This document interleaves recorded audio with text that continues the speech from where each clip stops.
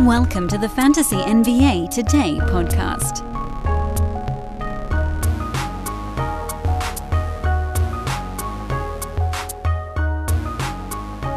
Hey everybody, welcome to a new week of Fantasy NBA Today. It's All-Star Weeks.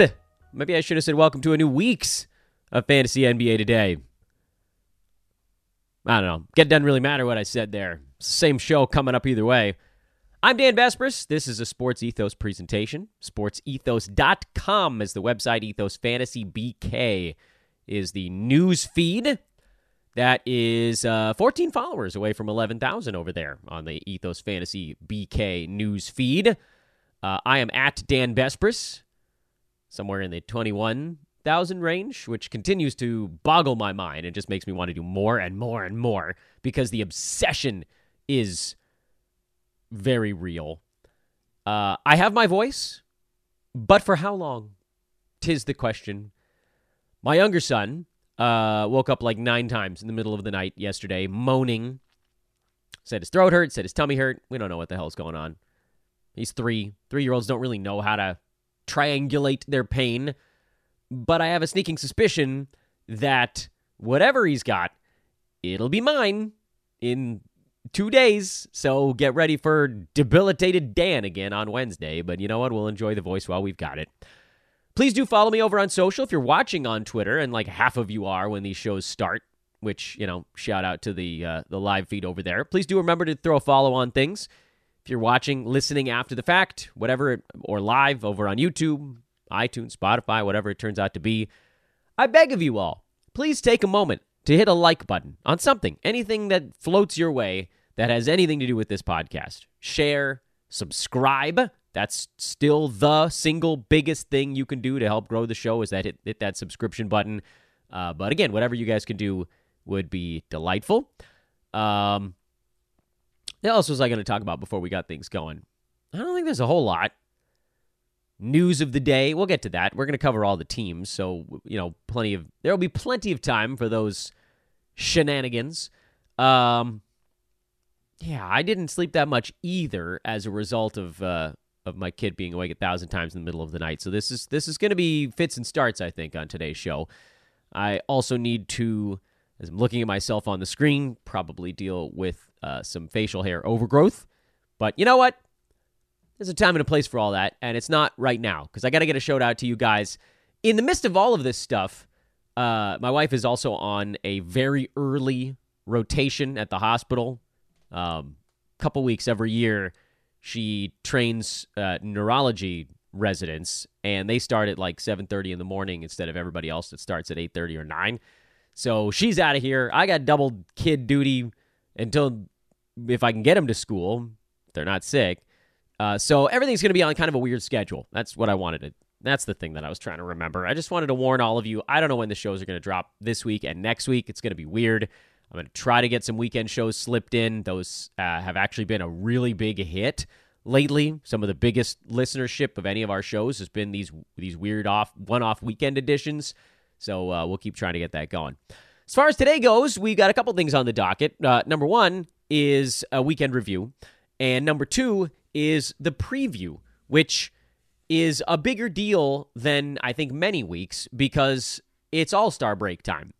All-Star break starts on Friday of this week. A couple teams actually do play on Thursday. There's like 3 games, I think, on Thursday. Some of that stuff is makeup related because the Warriors, remember, had some games canceled due to the tragic death of their assistant coach. So you have a slight imbalance on the card, and as a result, the Warriors have a robust schedule this week. They are a 6-gamer over the All-Star weeks, and I believe that they're the only team that has 6 now. There's plenty of teams. There's a number of teams that have 5, but the Warriors have that 1-game advantage. So we'll get into some of that stuff towards the end of the show. How you also want to be judicious with your moves because you got to stretch 4 moves out over 2 weeks in Yahoo leagues now. So you don't want to go blowing them all at the front end, blowing them all on hats.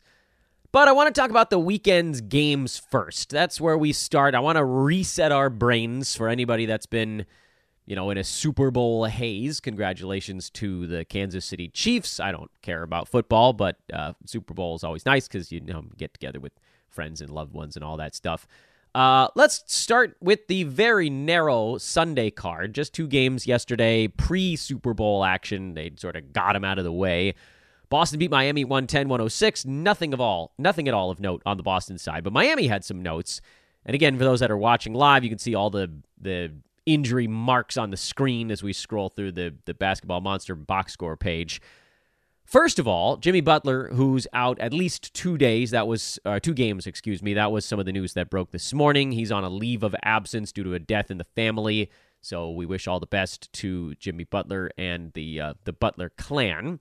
But he will be presumably out to the All-Star break. Miami's got games Tuesday and Wednesday, and then they're off. And they only have 1 game on the back end week of All-Star break. So this is a brutal week to have a Heat.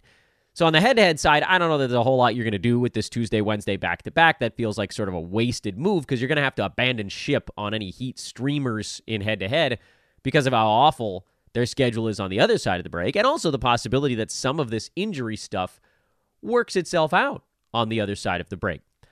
Because it wasn't just Butler.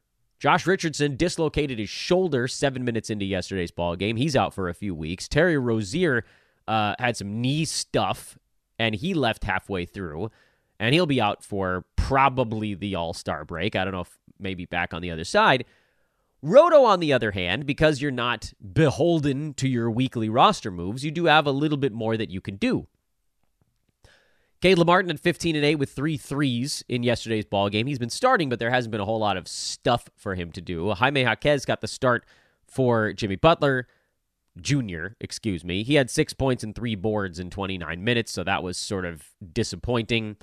Duncan Robinson played 33 minutes off the bench and had 15 points and 3 3-pointers. Haywood Highsmith had 2 and 3. So there. We know Bam Adebayo, we know Tyler Hero are going to be starting. Hero and Adebayo are the easy choices. Presumably, Martin and Jaquez will continue to start, and then we're just looking for somebody to replace Terry Rozier. Will that be Duncan Robinson? I don't know. We'll know by tomorrow. But as we've learned before, if Duncan Robinson is in the starting lineup for the Heat, he's fantasy startable. That's kind of been his thing. Basically a guarantee that he's going to get about 25 to 34 minutes. And in that amount of time, he'll hit generally, again, small sample size stuff here, generally enough 3-pointers to make himself worthwhile. And he's been a little bit better in other facets of his game this year. He's done a little bit of other stuff besides just posting up at 3-point land and waiting for somebody to hit him with a pass. Do I start Caleb Martin on the Roto side? Sort of comes and goes with the breeze. Same story for Jaquez, who does seem like he's kind of petered out after that vicious run he had earlier in the season. If all 3 of those guys are starting, if that's the direction the Heat go Tuesday, Wednesday, there's a real chance that all 3 of them end up with fantasy value. Remember before, when Butler and Hero were out for a long stretch, the Heat had like 3 guys that stepped into replacement level stuff. Hero's still in there, though, as is Adebayo. So, from a usage standpoint, Rozier being out, his usage was kind of medium anyway. Butler obviously had a lot. So, yeah, you're putting stuff back in the bucket, but you kind of need to make sure you're getting the guy who's going to take it. And that, when he's starting, is usually Duncan Robinson. So that's probably the direction I would lean if I was going to do anything on the Roto side. Again, head-to-head, because their schedule's such dog-do, you probably just leave it all alone. Thunder smoked the Heat. Or the Kings, excuse me. I'm sorry, guys. I really didn't sleep all that well. I'm going to say the wrong word a few times, and then I'll correct myself. You guys know where I'm going. The Thunder are extraordinarily not interesting from a fantasy standpoint. They've got 3 guys that are great fantasy players, but nothing ever really changes. Lou Dort had his once-a-month hot game. You can ignore it. I don't know how many times I have to tell you Josh Giddey is not a guy that needs to be rostered, but I'll say it again. Kings are the one you'd pay a little bit more attention to. And, they went to sort of whatever lineup could get him involved. It was a Davion Mitchell-focused comeback, if you can call it that, in this one. They cut a 20-point lead down to about 8 at one point. So Mitchell had a better ball game. Ignore. Malik Monk has been hot lately. Makes a lot more sense in head-to-head than he does in Roto. because of those ups and downs for Monk. He's on a heater right now, so yeah, you could play him in both, but you also don't want to use up a bad game on a games cap, where with head-to-head, it's like, oh, okay, I guess, now he's cooling back off again. I'm going to hold on to Kevin Huerter just for one, maybe two more ball games. This one was sort of blowout related. They used different lineups that got him back into the game, so Huerter didn't play as much as he normally would. But again, and I tweeted this last night. I don't know if you guys, all of you, not all of you, but many of you have listened to this pod long enough to remember when I used to talk about the Marvin Thad line. The Marvin Thad line, for those uninitiated, is it's a theorem that states that certain players need 30 minutes to have fantasy value. There's certain guys that just sort of need to be out there long enough to have value. They can't do it in less than that.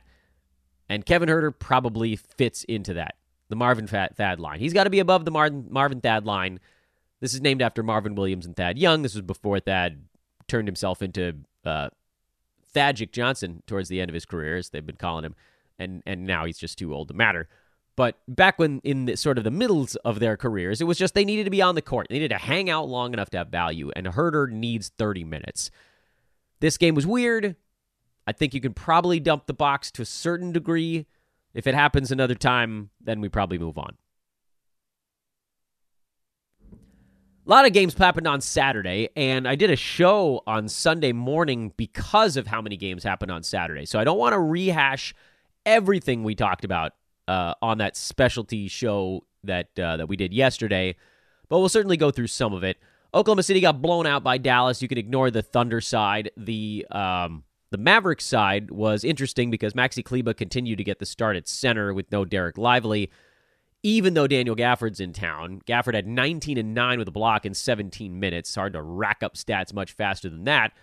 But that's the beauty of Daniel Gafford. He was a top 30 player. He was a third rounder in Washington in 26, 27 minutes a ball game. His numbers are going to trend up as he learns the playbook, as he learns the defenses, all that good stuff. I expect Gafford actually at some point this year to maybe even take over and just sort of run that starting job. Yeah, they've got different sort of mix and match combos that'll be a little bit annoying for him because Lively comes back. He's sort of the higher flying guy. Kleber's more of the floor spacing type. And Dallas will go to different looks. But I believe still that Gafford is the guy they want to wedge into what they're doing. So very much a hold. P.J. Washington played 24 minutes. Yes, that's more than Gafford in his debut, but I am much more further down on P.J. than I am on Gafford. That's just because of how fantasy numbers are calculated.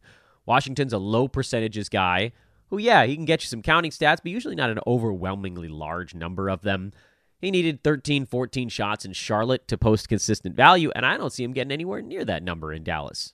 So I think he trends towards a drop if he might not be one already.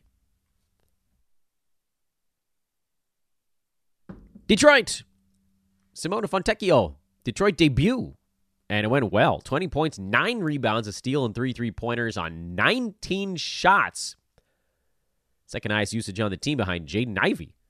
He was basically in a deadlock with Cade Cunningham, who had more assists. So Cade, I think, overall, the higher usage rate. But still crazy to see Fontecchio just step in and do all of that. This was like a no mercy, no remorse kind of start to his Pistons tenure. I don't know what happens when Isaiah Stewart comes back. I don't know what happens when Quentin Grimes gets healthy, because there probably isn't enough minutes for all of those guys. Troy Brown Jr. played 19. Suppose he could end up getting very little. Mike Muscala got 10. So as those guys come back, maybe you could sort of take those 29 minutes and just completely take them away from those dudes. And then, I don't know, does James Wiseman continue to play? Does Shake Milton get any more time? Is Marcus Sasser being phased out? I guess you could sort of find minutes for Grimes there. I am genuinely concerned, though, that when Stewart and Grimes come back, they're just going to be too many mouths on this Pistons team for any one of those guys to really move above the others. In the interim, Fontecchio looks like an ad. 20 points and 9 boards on 32 minutes is pretty awesome. We know he can hit threes. We know he can get some steals. Not a ton, but some. This was a very high number of field goal attempts that likely comes down. This will probably be one of his better games as a Piston, frankly, but they ran him like 18 straight minutes, and it's possible he just starts the next ball game for Muscala. So I'm going to add Fontecchio. If I have to move on in a week or two, I move on in a week or two. I don't think that's the end of the world, but I'm adding him now. As is the case for Ausar Thompson, who also I think belongs on rosters. 10, 8, and 5 with a couple of steals. We know he can play on the defensive side. We know he can rebound.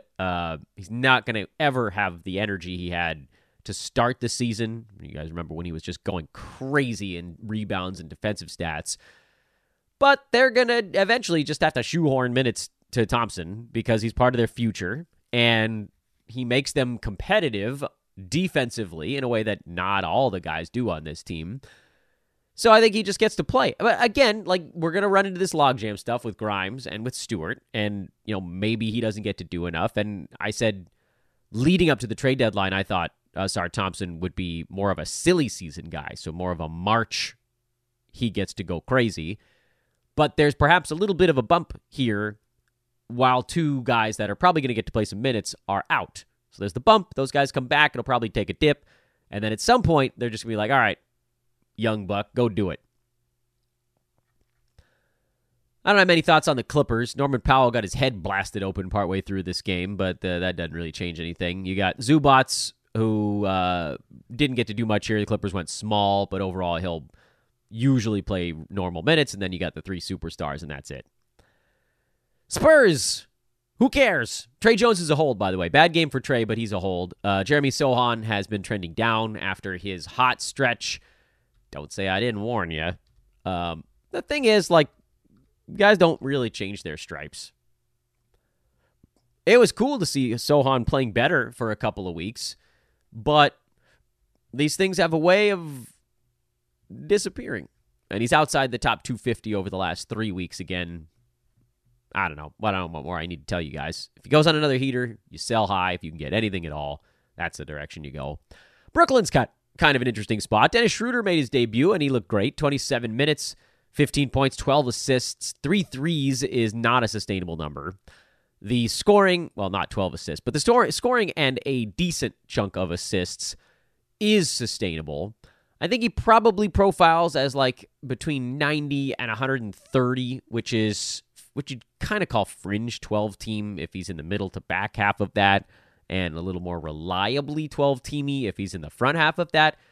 For that reason, I think Schroeder's an ad, at least to kind of see how this goes. I don't know if I'm using him against a Roto Games Cap in Brooklyn's next ball game, but I don't think you're going to really lose out by playing him on the head-to-head side. Keep an eye on Dennis Smith Jr., probably not an ad, but you never know. Cam Johnson is out already, so nothing large changes for the next one. But remember, when he comes back, he'll slot it at 25 to 31 minutes. And where do those come from? Jalen Wilson, probably. Do we see Dorian Finney-Smith get ramped up or ramped down? Does Ben Simmons continue to get additional minutes? There are a lot of questions in Brooklyn that could end up creating, another logjam. Or maybe they just enjoy each other more. I don't know. Spencer Dinwiddie was not getting along with the program there. It wasn't working.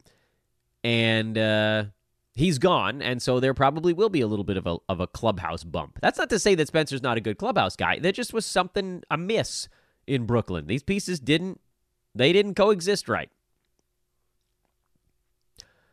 Ben Simmons. You guys all probably want to know what I want to do with him, and I still think he's probably going to be a bigger headache than he's worth. He had a good ball game here with 5 defensive stats, but that actually was a very low number earlier this season. I don't know that it's just going to magically get itself turned around. Head-to-head, he's going to be taking a lot of games off. The low minutes mean that it's going to be hard to sustain great production every ball game until he gets ramped up. If you want to pick him up and stash him on the roto side, if you're sort of in a punt points build, or punt free throw and punt points, that would be a weird combo, but who knows? Not that weird, I guess, if you're kind of big man heavy.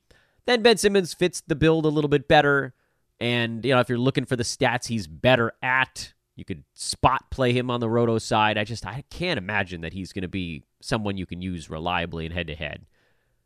What do I know?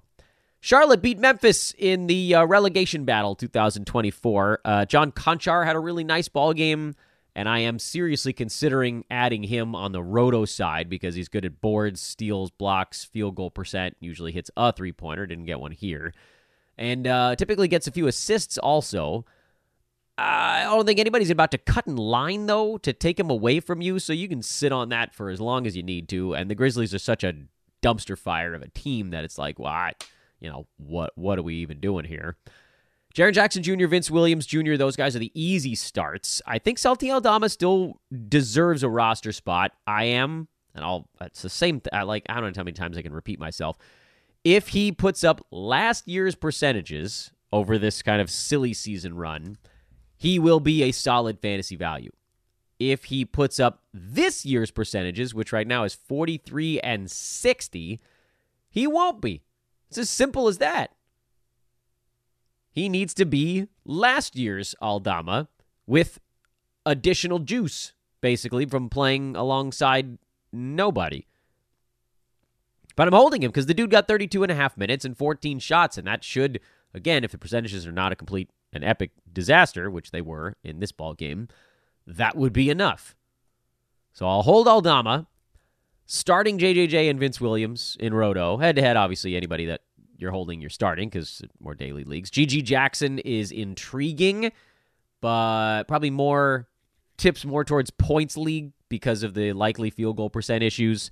And then what did we just say about Konchar? Kind of teetering on the brink of being a Roto start. Head-to-head, a little tougher, but again, like, people overlook the categories he's better at, and so he could actually make sense on that side. Charlotte, all right. Oh boy. What do we do with the Charlotte Hornets? Well, Trey Mann got 27 minutes in his Hornets debut. Remember, there's still no LaMelo Ball for this team, but that's really only the one lone big piece that they're sitting on still. Nick Richards gave up a dozen center minutes to red-hot Davis Bertans. The weirdness continues. All right, look, so Miles Bridges, Brandon Miller, these guys are obvious starts. Nick Richards is going to be kind of like a fringy, third center kind of play.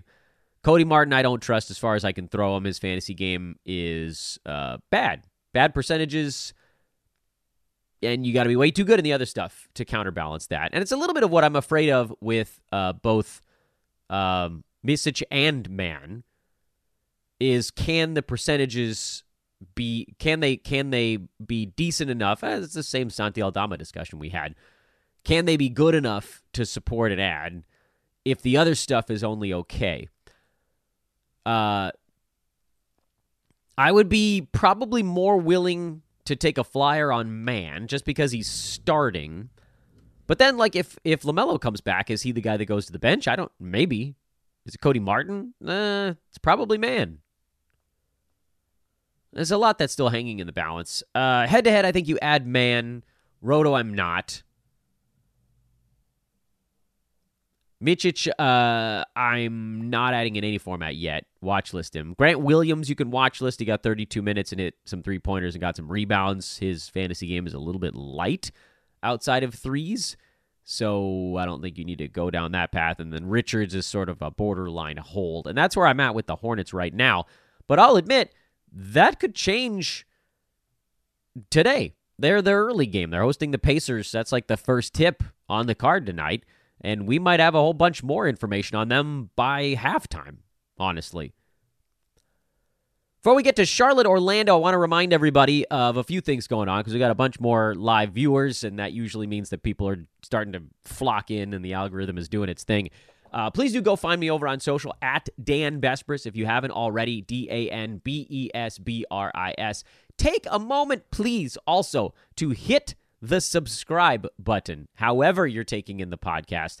And if you're watching it on or listening to it on some format where you can like or rate the show, please do that as well. These things do end up mattering in not only the long run, but the short term. If you guys are hitting the like button on the show right now, that actually helps it fall into other people's, whatever you want to call it, the suggested videos stuff on YouTube or Twitter or whatever. So hit like, hit subscribe, find me on social, do all that stuff right now in the middle of the pod. It actually does help us because it just finds its way into more things. And mid-show reminder to check out our buddies over at manscaped.com as I hold this handyman upside down next to my face. This is the actual electric razor, not a sideburn trimmer. This is where you go if you want to get yourself looking actually clean, not just a beard. I love it, man. This is it's so easy to use, and I made it so that I could just pop this thing open on today's show. I came prepared. Here's the handyman. Small. I have small hands, too, so if it looks large, it's because I have little childlike appendages.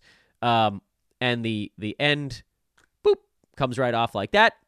Reveals it. Here, listen. There we go. There we go. Oh, no. Did I just take off part of my beard on air? I might have. Here we go. That's nice. All right, took out the cheeks. Those stray cheek hairs are such a pain. Get a handyman and get it for 20% off with free shipping by using our code Ethos20 at manscaped.com. Ethos20 is the promo code over there. Again, that gets you 20% off and free shipping. Chicago at Orlando. The poor Bulls, they haven't made a trade deadline deal in 3 seasons. And they're languishing, man. I would absolutely hate to be a Bulls fan.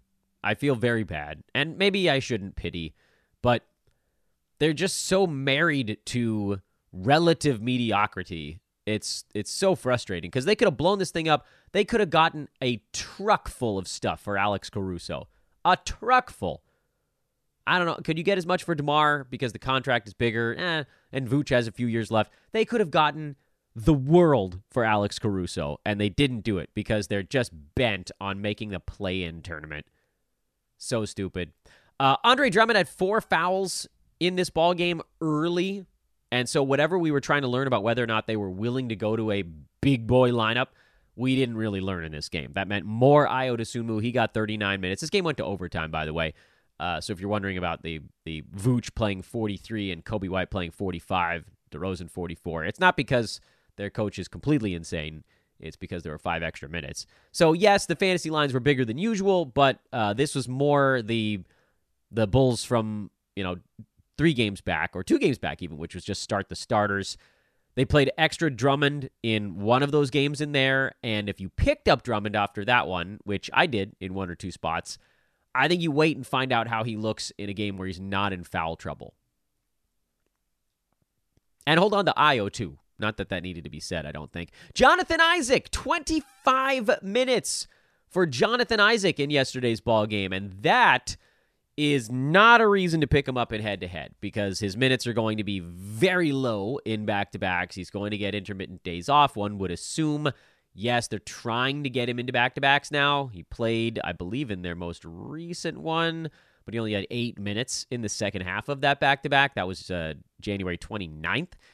In February, he's played 20, 21, 10, 19, and then 25 minutes. And I believe this 25-minute game was the highest minute total for Isaac this year. Yes, confirmed. It's higher than any minute total he played last year. He didn't play the 2 seasons before that.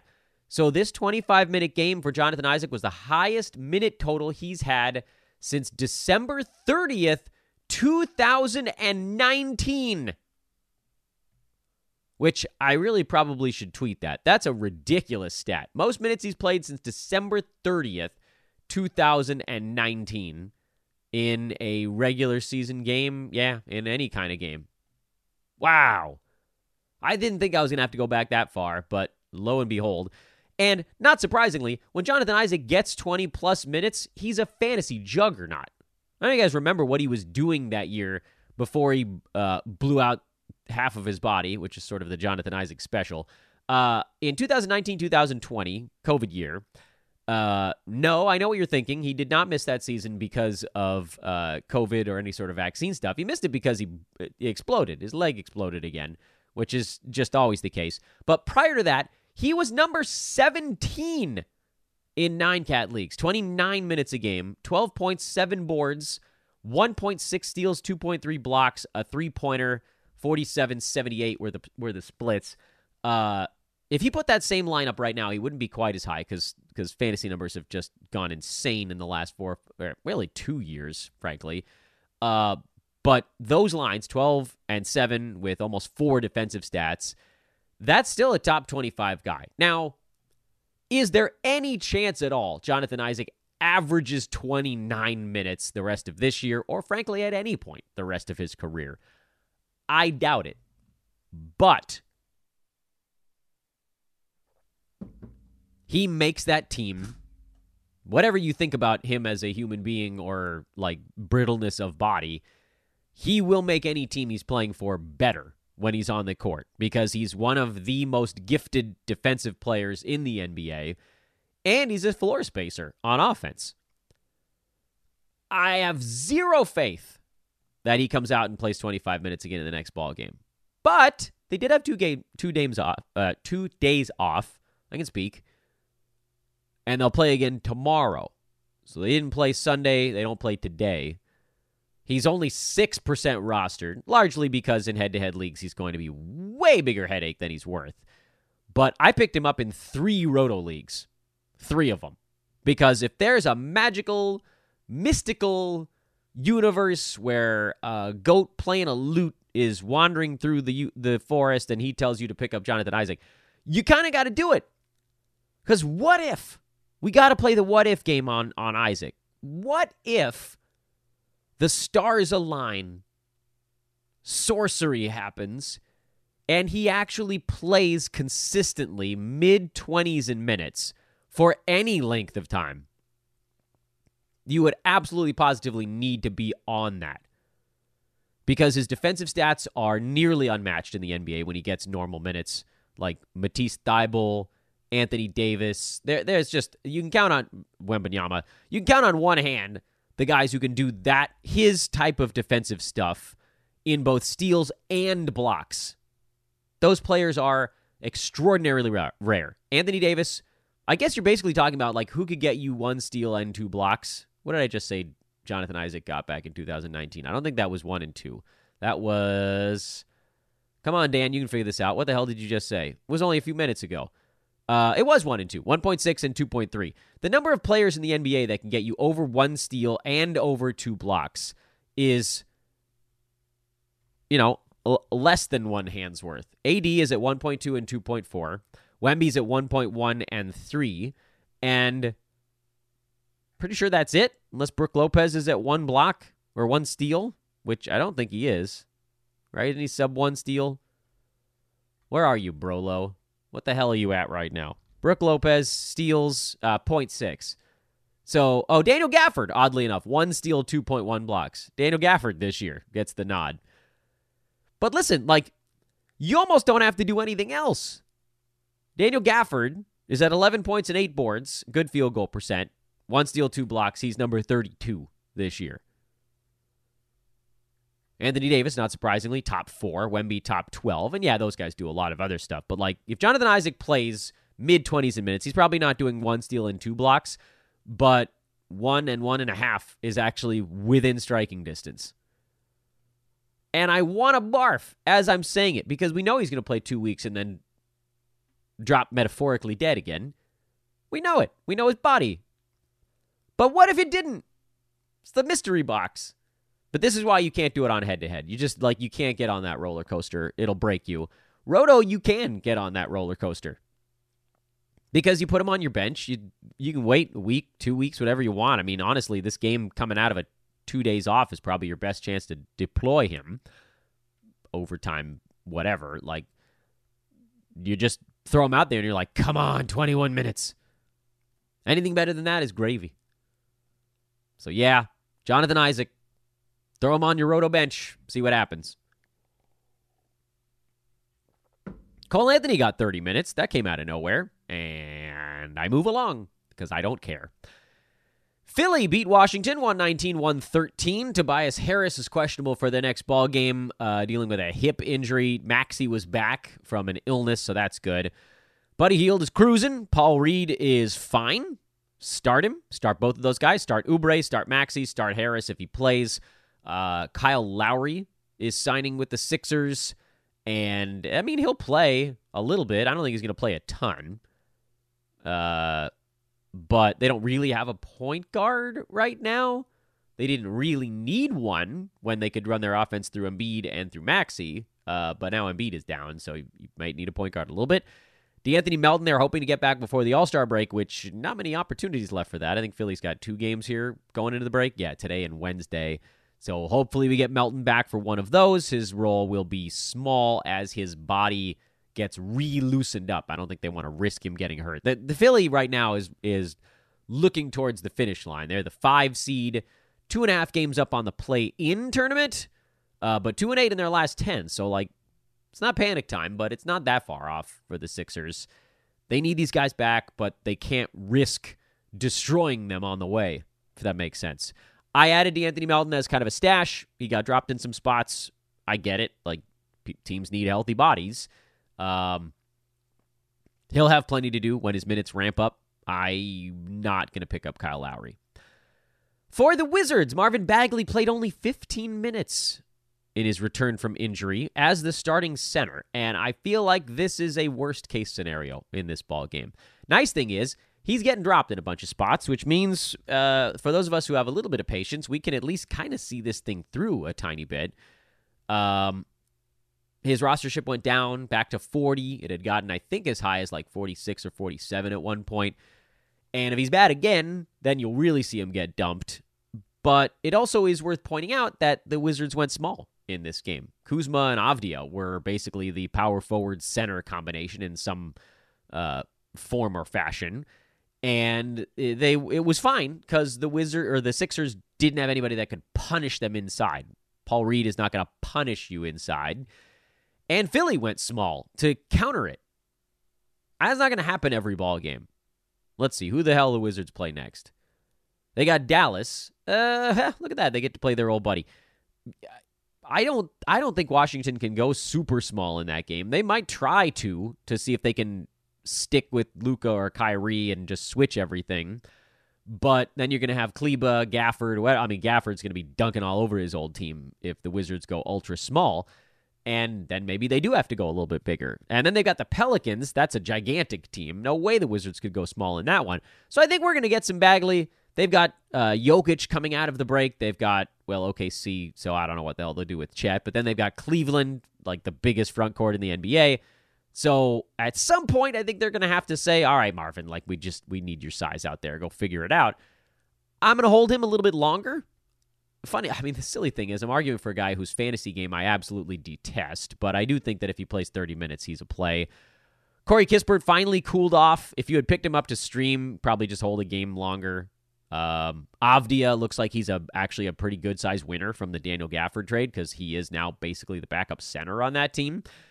And Tyus Jones not getting traded. Oh, righty. That's good stuff. Boy, we had all braced ourselves for Tyus Jones to turn into a full-blown pumpkin, and instead he had a giant game, and he's now inside the top 60. Yay!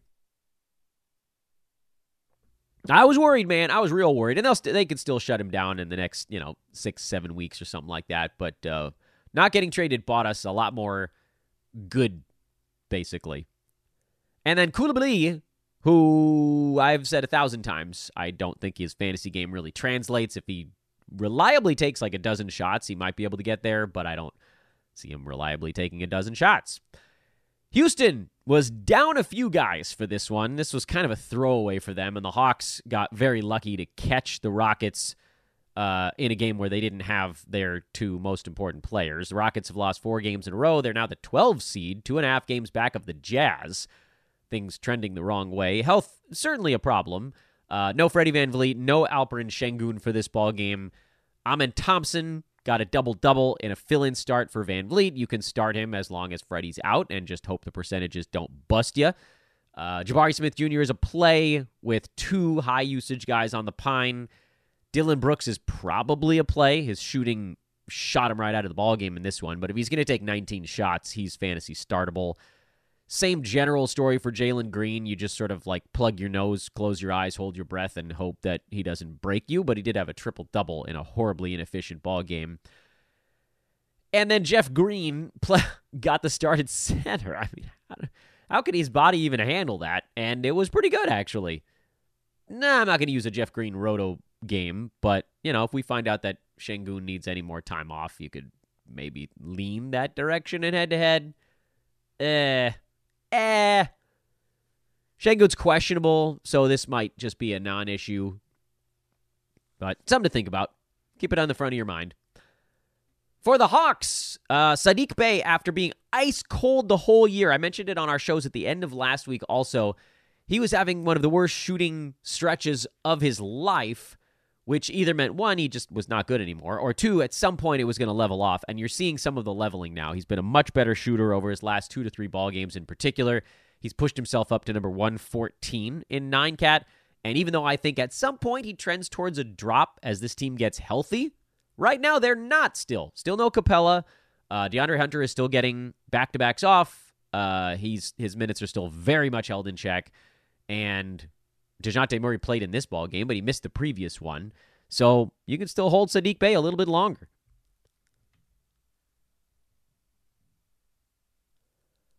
Let's see here. What else we got? Jalen Johnson is awesome, and that's the only thing you need to know about that. Indiana, I have like one very small eyeball on whether or not anybody steps into the Buddy Hield role, and it doesn't look like it. Andrew Nembhard playing minutes, but his fantasy game requires a lot of usage to get there, so nah. Tyrese Halliburton is back up to 30 minutes again. Hopefully we all bought low during that very narrow window where they were like, oh, indefinite minutes cap. Fart sound effect. Nope, we knew that wasn't going to last long. Aaron Nesmith is a hold. This is a quieter ball game, but generally he's been pretty good. For the Knicks, we're just kind of waiting to see how the pieces fall. Isaiah Hartenstein upgraded to questionable recently. So if he plays, that obviously takes Taj Gibson basically back out of the rotation. It will take some minutes away from Achua, who was forced to play some center here, but he'll still get at probably high 30s. But it does allow the Knicks a little more freedom. They don't necessarily have to go to Achua at power forward. They could play Bojan Bogdanovic there if they needed to. Dante DiVincenzo, Bojan Bogdanovic, Josh Hart, Alec Burks, Precious Achua, these guys are all going to be kind of vying for the same 2 to 3 buckets right now. And the good news is that 2 to 3 buckets, call it 3 buckets, is probably enough for Achua, Hart, and DiVincenzo to still have fantasy value. And maybe Bogdanovic, probably not Burks, so I know he had a big ball game here, but only 22 minutes makes me think that's not really a sustainable number. Bogdanovic at least got 33 minutes, and that probably doesn't come down when Hartenstein comes back. If anything, his probably stay relatively consistent. So I'm holding Achua. Obviously, you're holding Brunson. You're holding Hartenstein because he's good. You're holding Hart. You're holding DiVincenzo. You're probably going to end up dropping Burks.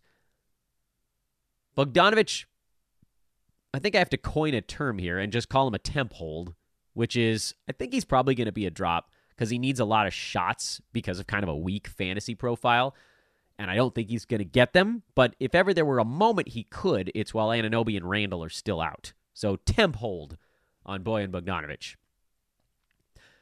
Cleveland, can anybody score on the Cavaliers is actually the big question here. I called Max Strus probably a drop, and then he was like, stick it in your eye, Dan, and he put up 14 and 7 assists on 55% shooting with 2 threes.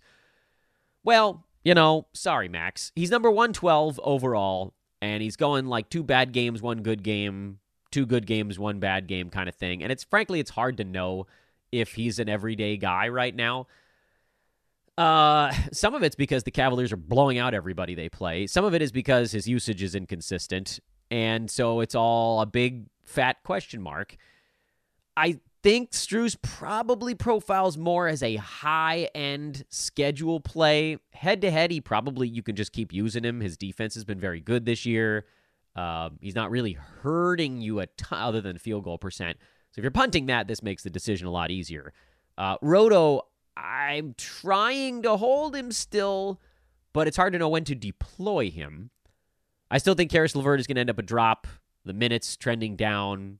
He's not going to shoot 75% every ball game. Darius Garland is a buy low right now. 11-8 in this ball game. He's been pretty bad, frankly, since he came back from his jaw injury. At some point, he's going to get to do a little bit more. The Cavs are on a vicious tear right now, and so nobody wants to upset the apple cart. But as soon as they cool off a little, and they will at some point, they're not going to win 95% of their games the rest of the season, then you'll probably see Garland start to take a little bit more back from the main bucket. Kelly Olynyk, 11-6-3, 4 defensive stats and a three-pointer in 22 minutes in his Raptors debut. I said on the show over the weekend that I think he has to be a speculative add. I don't exactly know where the other 3-ish minutes we need him to get are going to come from, because Poeltl only played 21 in this one anyway. But I just want to wait and find out, and I want to wait with him on my team. Because even if all he gets is 20 minutes, we know Olynyk can put up some decent fantasy numbers. So no matter your format, I think you can spec add Kelly Olynyk, play him in head-to-head, Rhodey, you keep him on your bench while we see how this thing shakes out. Gary Trent, yeah, you could call him a temp hold also. I don't think he's going to end up having enough to do, but listen, this ball game got out of hand. He was not part of a unit that was making a little bit of a run, and even if he wasn't taking any shots. So I think Trent probably ends up as a drop. RJ Barrett, the cool down is going to come. You've been warned, and that's kind of it for Toronto. Steph, game winner time for Golden State. That was pretty sweet. That's pretty sweet stuff. For Phoenix, you're holding Grayson Allen. I know it wasn't a big ball game here, but he's still a huge, huge part of what they do. Royce O'Neal only played 11 minutes in his Suns' debut. I think that probably trends up. But if my guess is correct, it will be more at the expense of guys like Josh Okogie and Eric Gordon.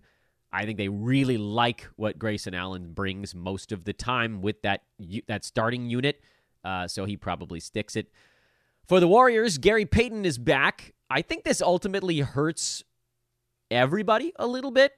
Klay Thompson was the guy who kind of lost out in this ball game. Hang on to Klay. Jonathan Kuminga remains a sell high. If you can get someone top 60, you do it. Like, this was a very empty ball game for him and the kind of stuff we were more worried about happening. Plenty of points. Took the second most shots on the team behind Steph, but that other stuff we know is leveling off at some point. So let's see. Let's make it simple. Hold Draymond Green. Hold Andrew Wiggins right now. Hold Podziemski. Hold Kuminga. Sell high. Did I skip over anybody? Hold Klay. And for Gary Payton, just kind of keep an eye on what he does to the other guys more than what he actually does himself. Pelicans beat the Blazers in a game where I looked at the final score and I thought maybe they had just ended it after 3 quarters. Trey Murphy had one of his big explosion games. Herb Jones was actually good too. And you're like, Dan, you said they couldn't coexist. Well, they did in this one largely because Zion was out. So they both got to start, and they both got starters' minutes. That was useful. I don't know if I would play them if it happened again, even, because we've seen games with Zion out where they still weren't particularly good. But they were the only 2 guys reliably making shots outside of Jonas Valanciunas, so they got to sort of do a little bit more. If Herb Jones goes on a warm shooting run, he'd be an add in all formats. We've seen Trey Murphy bounce back and forth from a consistency standpoint a lot. You're kind of just watching to see if these guys get hot. That's what a lot of streamer level guys are. Stream while warm. If they get warm, you make the move. I think you could wait another game and find out. And then for the Blazers, Malcolm Brogdon is out for a couple of weeks. Injury, tank, whatever you want to call it. So that brings Jabari Walker a tiny bit closer. But as we've said, he needs like everybody out to have consistent fantasy value. And apparently this still wasn't enough. They needed Jeremy Grant out of the way. DeAndre Ayton was sort of the last man standing at center. He had a big ball game. Portland is a take-it-day-by-day team right now. I'd love to be able to tell you, here's your drops and here's your ads, but you kind of need to just get the injury report 30 minutes before the ball game, and you make your move from there. All right, let's play the game we play every week and find out who didn't play Saturday or Sunday that Dan is forgetting to talk about. Utah, Minnesota, Milwaukee, and the Lakers. 4 teams. Well, that's annoying. And not all of them even played on Friday. Lakers played on Friday. You're not venturing beyond the main guys. I know Rui Hachimura had 21 points in that one, but a lot of that's because the Pelicans didn't bother to defend anyone. So still D'Lo, still LeBron, still AD, still Reeves. I'm not super worried about Spencer Dinwiddie ruining any of those 4 guys, frankly.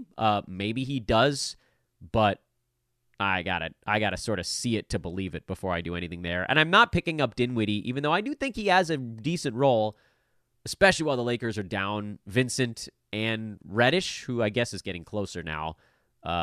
As those guys come back, then everybody's roles get a little bit lighter. So maybe Dinwiddie has a narrow kind of streamer window here, but I'm not picking him up. Milwaukee, they got most of their guys back. No Middleton still for this one. He'll miss probably a couple more ball games. Malik Beasley is the better stream there when Middleton is out.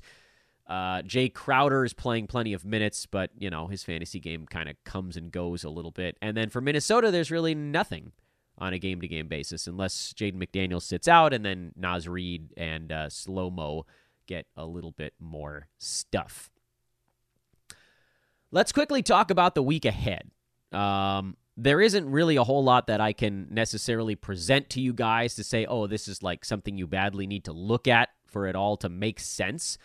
But the best thing that I can show you here is just a quick snippet from our it's what we call our streaming grid over at Sports Ethos HQ that kind of lines up what all the teams' schedules look like together. So let me throw that on the screen real fast. And there you can kind of see. There's the big empty chunk in the middle. Nobody plays between the 16th and the 21st. It's one day shorter this year, again, because you've got a couple of makeup games happening, and so a couple teams do go on that last Thursday. I think that's actually the same as usual. But again, what you're looking at here is how can I justify a roster move? So for one thing, you've got the Warriors, the Grizzlies, the Bucks, the Wolves, who we just talked about, and the Jazz. Oh, that was another team that didn't go over the weekend. Utah. Sorry, I skipped talking about the Jazz because they haven't played in frickin' forever. Walker Kessler, John Collins, they got a huge lift with Kelly Olynyk getting traded. Keep an eye on Keontae George. Keep an eye on Chris Dunn. And that's sort of as far as I need to go with Utah, I think. But so these are teams that play 3 games the first half of this All-Star 2-weeker. And then you've got some teams that play 3 games the second half. And I think if you really want to break this thing down, the way to look at it is, number one, if you can get on a Warrior, streaming level Warrior, you do it. Most of those guys are rostered right now. And you're not going to go beyond the guys we just talked about. Like, you're not going to go pick up a Moses Moody or something like that, because who the hell knows if he's going to get 6 minutes on a night. So you probably don't have anybody you can pick up on the Warriors. They're probably rostered. If there is someone, you get them because they've got 6 games over these 2 weeks, and then you can just hold them the whole 2 weeks. It's beautiful. It's the ultimate long stream. It's a 2-week long stream because you might get 2 more games, 3 more games in some of these other teams without having to do anything else. The goal in long streaming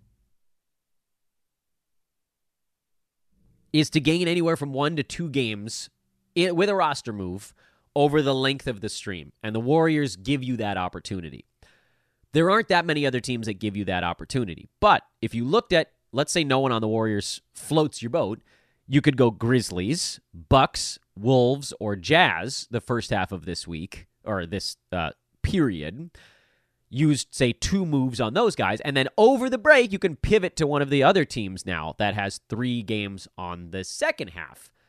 That's actually a much deeper list. Charlotte has 3 games the second half. Cleveland, Denver, Golden State still, as we mentioned, Houston, the Clippers, the Lakers, the Pelicans, the Thunder, the Magic, I'm at 10 already, the Sixers, the Suns, the Spurs, the Wizards. 14 of the 30 teams have 3 games on the back half of this All-Star break. So you basically want to make sure that your streaming spots are for one of those 14 teams, which means you're going to have a lot of choices of what you could do there. But I think maybe the big focal point is if you have anyone on your team that's kind of stream level, look to make sure they don't have, a 2 or a 1 that you could get off of. Oklahoma City, if you have anybody that's stream level, which I guess would be like a Lou Dort, get off of them. They only got 1 game the first half of this period. They are the only team that only has 1 game the first half of this period. Miami and Memphis are the 2 teams that have 1 game the second half of this period. Do not get on those clubs. You can use 1 roster move to get possibly 2, maybe even 3 game bump, and that's how you got to use your moves. Be judicious. Do not use them all up early. Make sure you have some the second half of the week to get onto some of those 3 gamers, and that should take you through to the end. Whew! And that'll be that. 55 minutes of content. What do you think about them apples, huh? I was hoping to do it in 45. Not so good. I had someone in the chat room being like, Dan, your mic is off. And then he realized it was his YouTube page. Thank you guys, as always, for listening. I really do appreciate that. Take some time here on your way out. Those of you that joined us part way, find me over on social media at Dan Besbris, DANBESBRIS. SportsEthos.com is the website, but Ethos Fantasy BK is the place you can hang out if you want your sweet news. We did get one piece of news from the Pelicans. Dyson Daniels tore his meniscus, so he's going to be out for the foreseeable future. That probably helps Jose Alvarado more than anything, but maybe not enough to get him over the hump. Also, Jordan Goodwin signed a 10-day deal with the Grizzlies. He is not with them today, but he does potentially, it sounds like he'll join the team tomorrow. And Jordan Goodwin has great fantasy game. So if we find out that he's going to get a decent-sized role with the Grizz, he could be a really interesting stream. I don't think we need to do anything with him until we see what he's going to be doing tomorrow during their ball game. Right? They got a game tomorrow, Grizzlies, or the Grizzlies today, Wednesday, Thursday. Checking. Yeah, today, Wednesday, Thursday. So that Wednesday game at Houston, if you see Jordan Goodwin lighting it up, and this is Roto, by the way, because remember, Memphis is a one-gamer next week, second half of All-Star segment. Then maybe you pick him up on the Roto side for that Milwaukee game, especially because Memphis is going to probably rest their last 2 veterans on a back-to-back. But Jordan Goodwin, keep an eye on it. That's a keep an eye on spot. Okay, we're officially done. Anything else you need to know, we'll do over on social. Again, thanks so much for listening, everybody. Check out our buddies over at manscaped.com. Join our Discord. The link is in the show description. I did last night's tweet storm in Discord, so that's the only place you were going to find it. And we will be back with you likely tomorrow. I don't think we're going to have time to do another show today. Hopefully we can do a 2 for Tuesday. Get you the morning show, some big-time recap stuff going on, big card tonight. And then maybe we'll get you some buy lows this week as well. I am Dan Besbris for Fantasy NBA Today, a Sports Ethos presentation. Have a lovely one, everybody. See you in a bit.